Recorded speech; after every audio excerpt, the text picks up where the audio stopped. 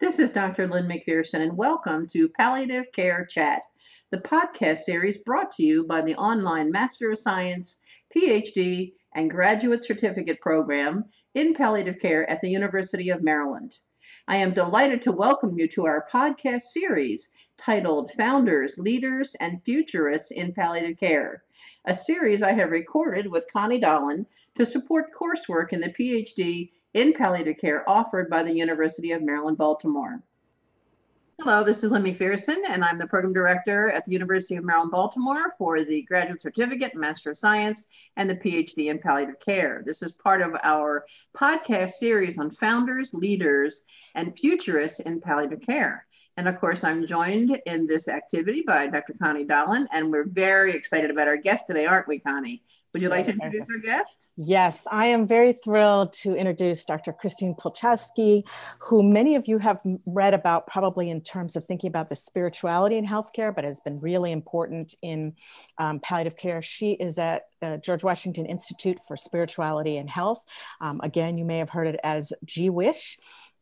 She has really been pushing this consensus part about spirituality, which we know she'll talk about. And she's also the author of Time for Listening and Caring, Spirituality and the Care of the Seriously Ill and Dying, which she wrote, co-authored with Betty Farrell. And so what we're really intrigued about for today is first having you can introduce us and tell us more things that you want people to know.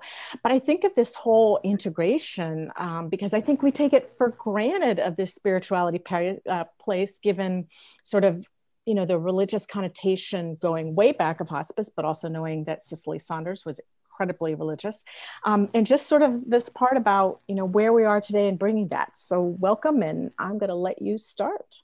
Well, thank you very much. It's nice to be here with both of you, and also with the congratulations on the program you're developing. I think that's incredibly important as we build further and new leaders in palliative care. It's a great idea.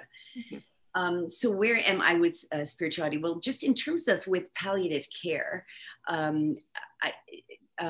reflecting on some of the questions that you sent to me, I did start at a time before this was a field. And I was very blessed to be assigned, if you will, to Dr. Joanne Lynn and Joan Tino at the Center to Improve Care of the Dying, which was at that time at George Washington University, and that was in the 90s, and had just finished my fellowship in primary care and joined the geriatrics division, and was already doing a lot of work on spirituality for a number of years. I started that when I was a medical student and went through with that in residency. And I think they didn't quite know where to put me. And so why not with Dr. Joanne Lynn and Dr. Joan Tino? And that was an amazing place to start.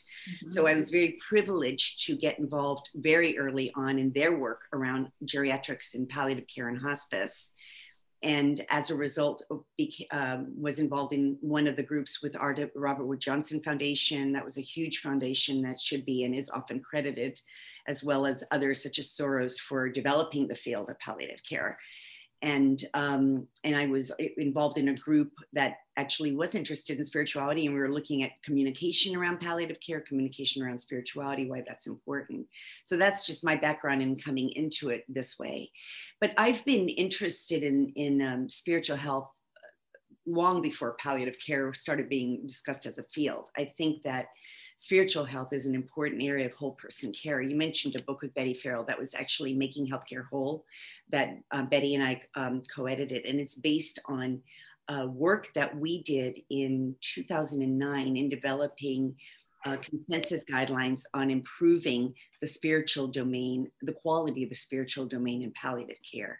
And that's been that was a very seminal moment, I think, in the field of palliative care in terms of looking at how we should integrate attention to spiritual care and not just physical symptoms and emotional and social symptoms. So when I started this work in spirituality and health, as I said, it was before the beginning of the field of palliative care. And my interest really was in recognizing that we are more than just physical beings. We have an emotional side, we have a social side, we have a spiritual side. And I felt that this, total care model of physical, emotional, social, and spiritual was really important. And in researching that a little bit more, of course, I came across Dr. Cecily Saunders' work on total pain and that concept of the biopsychosocial spiritual model. So years later, as I moved to see how I could advance this field of spiritual care, it was only a natural partnership and alliance with palliative care, because that already was a required domain in that field, in that evolving field, even before it became a field. So, you know, when we think of what is spirituality, you mentioned religion, or is it spirituality? Cecily Saunders was religious. I think she also talked about it in a broad sense of the word. Spiritual, we're all spiritual beings. And you know, I don't know if you know Jane Goodall, but she was recently awarded the Templeton Prize for her work. And I had, before I went to medical school, I worked at NIH, so I got to hear her presentation at the clinical center at NIH. Amazing person. And you know, she actually talked about accompanying her chimps through their end of life. So she talked of one chimp that was dying who was up in the tree, and you know, the way she spoke about it afterwards, I talked to her, and she was very clear that there's this domain, or this essence of life that is in everyone, in animals as well as people. And she has a beautiful description of that in her acceptance speech of this recent Templeton Award. And I like to think of spirituality in that broad, transcendent way. Eric Casal talks about transcendence as being deeply spiritual, but not necessarily religious.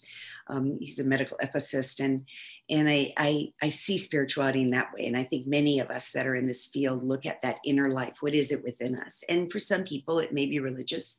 For other, it may be expressed in relationships or art or music or something that is hard to put words on. But I think which of course makes it very challenging for those of us that are physicians and like to have things easily defined. But it's not easily defined. But it is, I think, something that is such an essential part of who we are as human beings. And within the clinical setting, if we have distress in that domain, if you will, spiritual distress, it's significant, and it can be incredibly disruptive to a person's life. And so when we talk about the very nature of palliative care is to be present to others, to take care of their whole care. Their biopsychosocial spiritual model is what is based on. So to take care of that whole part of the person, we would be remiss in not addressing the spiritual domain, spiritual distress as well as spiritual health. So, you know, it's interesting because I think as I've been doing some reading and, you know, just in my practice, it is interesting that we think that's really important. And depending on where you are in the country, you know, how we address that is very different. Being in New England, it's very different than, say, in the South. And then I think this other part, because we've interviewed 2 chaplains, and I think this part about understanding how important ritual is, but then understanding that, you know, there's this interesting part happening of the number of people who are, quote, unchurched, and then still the number of people who, if they're in a religious affiliation, that actually makes it harder for them sometimes. I'm not quite, what makes it harder for them? I think it's Tracy Balboni's work of looking at with people's have a high religiosity. In fact, sometimes they can have a harder time with coming to terms with this end of life and trying to make sense of it. So, you know, I just think it's really interesting because you would think about if people are unchurched, well, maybe they're adrift and they can't come to terms with it. And people with religion would be, you know, more comforted, except for then some of the work of, you know, if you're more churched, then how do you make sense of it, of kind of conforming to some of the part? I mean, so it's just interesting, and that's probably more theological, but I find that all of that just intriguing, you know, on a day-to-day basis in practice. So I think the concept of extrinsic versus intrinsic religiosity may help frame my answer to your question. That we all may, if we happen to be religious, there's an extrinsic aspect of that. Our attendance at faith communities, whether we pray or not, or meditate, and how frequently, you know, those types of more external measures. But how we integrate our understanding of God or religion or our faith is very personal. and is very internal. And I think that's what aligns with the spirituality broadly defined area. So we can get stuck at an identification at a label. You know, we can say, well, this person, and this often happens in the miracle discussions. They're religious, and the end of life discussion is going to be difficult. What does that mean? You know, so I think if we try to move beyond that label, if I'm doing a spiritual history and someone tells me that they're Jewish or Muslim or Buddhist or, you know, Christian, I certainly want to know what that means to them. And it's often in that second or third question that it's how do I understand my meaning in my life? How do I understand that vis-a-vis my religion or my cultural background or what is going on with me right now?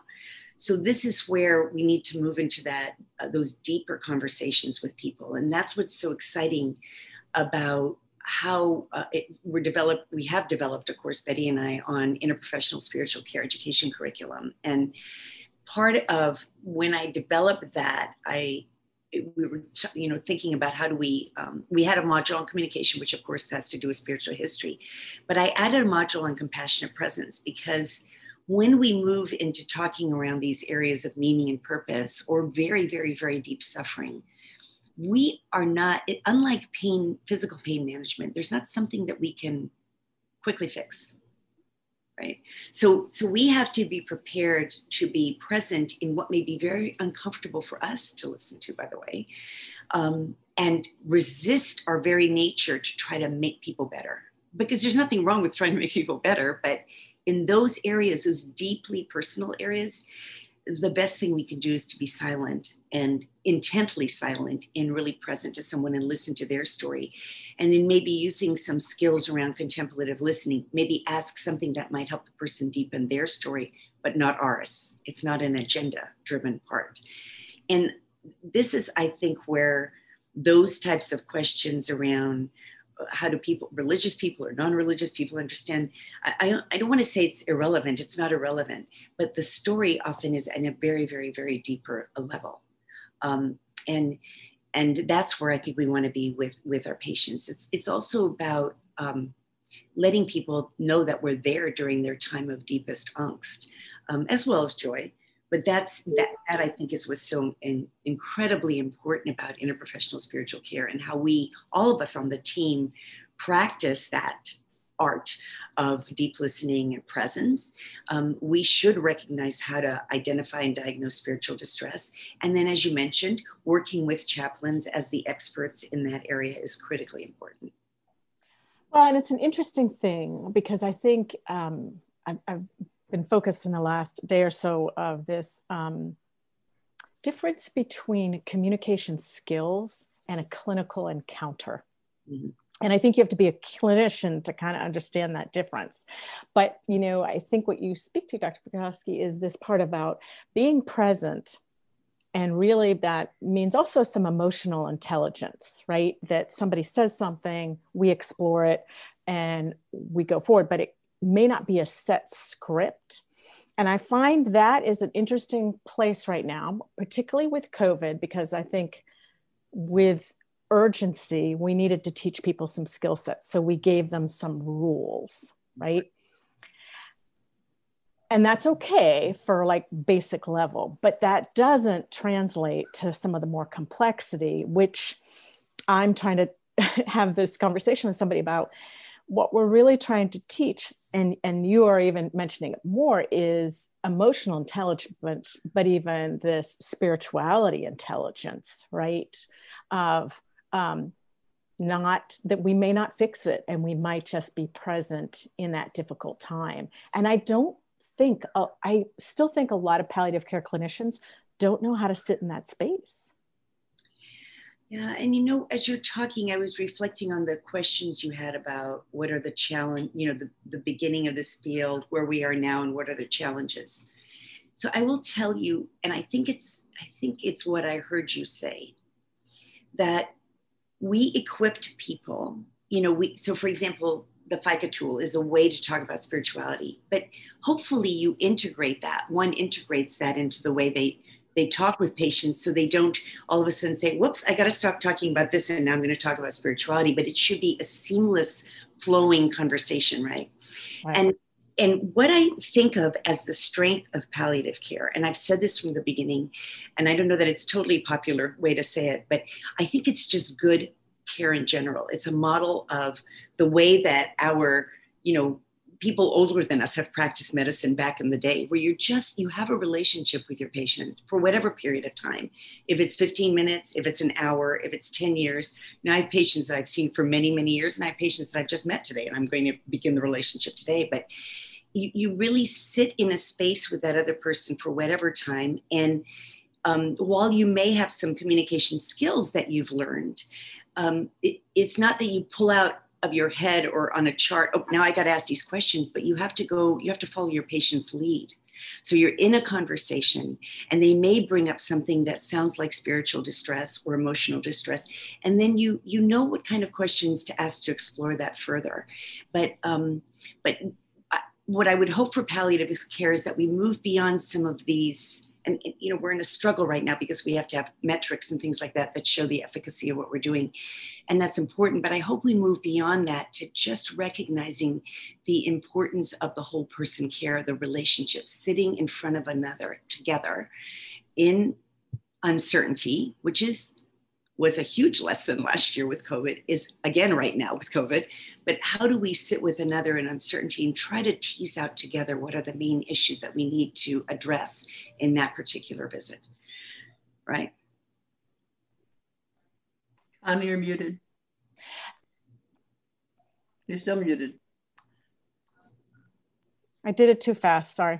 You brought up something that I think is also really interesting. And it's this part that we know what is this deep level of assessment and really trying to figure out where the patient is, and then having metrics that don't capture that, and to the next level, having administrators who sometimes may say they value that, but then when we do it, they're like, why are you spending so much time, right? This whole thing about RVUs, and I find that fascinating. So I just would love to hear your conversations that you've had with your administration, knowing that they know you're the expert on this and that this is such an important part of our care. I don't have a quick answer on that because it's a work in progress. I think, you have to think about the various stakeholders in these conversations, right? So there's the administration that's going to be looking at dollars, which is, we can't be doing everything for free. I understand that completely. So how do we frame, and CAPC, Diane Meyer and others have done an incredible job of framing what palliative care does in a way that also speaks to all those audiences. So you don't need to recreate the wheel, but in terms of spiritual care, we're at that point right now of trying to frame those conversations. I don't have exact answers. Certainly patient satisfaction and alleviating, if we can show that our interventions alleviate suffering, that's crucial. And if we can show that the efficacy of each member on the team in doing this, I think that's important. But where we are right now in spiritual care is sort of where palliative care was many years ago.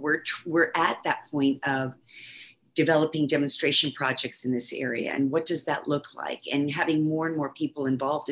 When I started this, very few people were involved in spiritual care. And now there's people all over the world that are doing things. So let's begin to think about demonstration projects or piloting some of these ideas and seeing where that goes in terms of models that people can use in palliative care and clinical practice. I will say, to broaden this, that spiritual care is not just within palliative care, it's within all of care. So I'm working with a colleague. She took our ISPIC course last year, and she's going like gangbusters at Columbia in looking at spiritual care within primary care. So, one of my thoughts when there's a question about what do I think the future holds for palliative care, honestly, if we are super successful at the generalist palliative care, why did palliative care start? There are many reasons, but the support study was clearly one of them. People dying in pain and not having their goals of care, right, addressed or anything around that. So I think palliative care has been incredibly successful in both of those points. And so now, what if palliative care really becomes successful and we train generalists and, pain is well managed, other symptoms are managed, everybody's addressing the important issues, including the spiritual issues? That would be ultimately success, right? Spiritual distress is attended to, emotional distress, social, physical pain, all of that is addressed. Those are really the goals of palliative care. And that all clinicians are able to navigate those conversations around end-of-life care, around goals of care. And they're messy conversations, right? We're still at a point where I think we're not always integrating spiritual and religious beliefs and values into those conversations, by the way, the goals of care conversations, but we're getting better at it, I think, as a society. But we have a long way to go. And I think once we get to that point, as we succeed, I don't know, will palliative care be obsolete because we've been able to train everyone? And I'm being very Pollyanna because I think there'll always be a need for palliative care. But I'm just trying to drive the point home of what is the reason that palliative care got started. We have addressed many of those issues. One of the still to be addressed better is spiritual distress. We all have to work on that. And to your point, yes, we need more research and we need more metrics around that so that all those audiences can recognize what we already know is important. Do you think we're doing an adequate job in our professional schools of medicine, nursing, pharmacy, social work to prepare people in that primary palliative care role in the aspects of spirituality? I don't think we're as good at those levels. Nursing, I think we are. And largely that's thanks to Dr. Betty Farrell and her colleagues. And, I'm limited in what I know what nursing school does, but I can see the ELNIC program and others. I think we could do much better in medical school and in other professional schools. I think that's a huge area. I do think that we're beginning to do better at training the generalists, or at least having, for example, primary care doctors I know who are very well with palliative care and are trying to practice these principles. Mm-hmm. So yeah, I think there's certainly a need in education, mm-hmm. but I think we're doing better in all those areas. I mean, don't you think there is? I do think we're doing better. I was surprised about a year ago. We took our 17-year-old miniature poodle to the vet, and she brought up, have you ever heard of the term palliative care? I'm like, and my husband was like, oh God, don't get her started. But yeah, no, it's been permeated to vet care now. There is. I mean, it was, so about, I would say 4 or 5 years ago, a new specialty within veterinary medicine started on palliative care. But many years ago, now would be about 10 or 12 years ago, that I took my cat to the vet and they actually asked about her goals of care. Yeah. And I sat there and I said, I need to have a medical student here with me. Exactly. Well, and they also have done a better job. I mean, I've had to put down several animals and, they're sending you a bereavement card, right? Because they know for some people, so they've got that down. I think the other part that's really interesting is, I always worry about the spiritual part sort of being put on the chaplain of the team, but yet they're part of the team, right? And so trying to make sure that they are not having to take care of the team too much because they need to be part of that team. But then the other part is like, there's been such a variation. And I just had this conversation because every chaplain I have worked with has been excellent and can have goals of care conversations probably better than the clinicians, because exactly what you're talking about, they can get into that spiritual part and get into those values. And it was really funny because somebody said, well, that's out of their scope of practice. And I'm like, what? I mean, really? No, I don't think so. Because I also have had situations where I might be with the patient's family and having one conversation, and the chaplain has been with the patient and does a wonderful job and is actually the key to this success. And so it's really interesting, I think, about the labels we put on to people when we get into this spiritual realm, because I think the flip side also is, I work at a community hospital. Our chaplain department isn't as strong as it could be, but some of the nurses are comfortable to a point, but then it's like one question of like, well, what do I do with the spirituality piece? And then they'll be like, okay, now we need a chaplain, rather than sort of the next question being, tell me what you mean by that. What are you looking for? And so I don't know if it's the discomfort, because I will speak for the nurses, we like to fix things and we like to tie things up in boxes. And so it might be hard for people to kind of sit with that, but I just, I almost feel like all of us need to go through CPE or something so that we all feel comfortable and can support our colleagues in a better way. So I have a couple of thoughts on that. First of all, yes, chaplains should be involved in goals of care conversations, but part of the goals of care conversation is also prognosis and being able to convey that. So I think ideally it's done jointly, or there are separate conversations, but but I think when we think about what would success look like in terms of spiritual care within palliative care? Well, and it's also true of care in general, but let's stay with palliative care. That every team would have a chaplain, as well as a nurse, a doctor, a social worker, play therapist, et cetera, whatever the context is in, right? That everybody on the team would address spiritual issues, and not just chaplain dump, which is, I think, what you were sort of alluding to. George Hansa once said, we don't want chaplain dumping. We actually want you guys to do something, right? So we are there. We're human beings. We're bright. We can have conversations with our patients. We should be able to assess for spiritual distress. So it involves knowledge. I think we need much more training, hence our interprofessional spiritual care education curriculum, ISPEC program, to train clinicians on how to do this in their practice. But all clinicians should do that, and all clinicians should be involved in getting, including a spiritual question within goals of care discussion, as well as cultural and other kinds of questions. But we have to recognize, and I think this is where we in spiritual care are trying to do what palliative care did, is palliative care was successful because of, I think, two major areas. One was training the workforce, and the other was the demonstration projects and eventual pilot research projects and developing the research in the field. So it's true for spiritual care within palliative care, or within care in general as well. We need training to know how to do this as clinicians. We also need to know when to refer to a chaplain and when not. We need to know how to refer to a chaplain. And a part of that is we need to advocate with our hospital systems to have chaplaincy. Not all, my hospital included, does not have what I think is an adequate chaplaincy program. So we need to make sure that the chaplain on the palliative care team is not just 10% of the palliative care team, but is fully part of the palliative care team and has time to be fully integrated. So that when we say spiritual care is fully integrated, it means that at every team meeting it's addressed, that in rounds it's addressed, that the hospital makes adequate provision for adequate chaplaincy, not just one per team, but whatever the size of the hospital is or the services, and that all the clinicians are trained in how to do this, at least at a level one course. So our ISPEC course, there is a train the trainer, because we want to train people to go back and train others, but they don't go back with nothing. They have an online ISPEC course like ELNIC. It's modeled after the ELNIC program. So there is at least an online course that clinicians can take. And our goal is to bring chaplains and clinicians together to these train the courses to do what I just said, that the clinician chaplain go back to be leaders in their setting. And that sends a very strong message about the importance of both sides of the team, the generalist spiritual care professionals, us, and the expert, which is the specialist, which is the chaplain.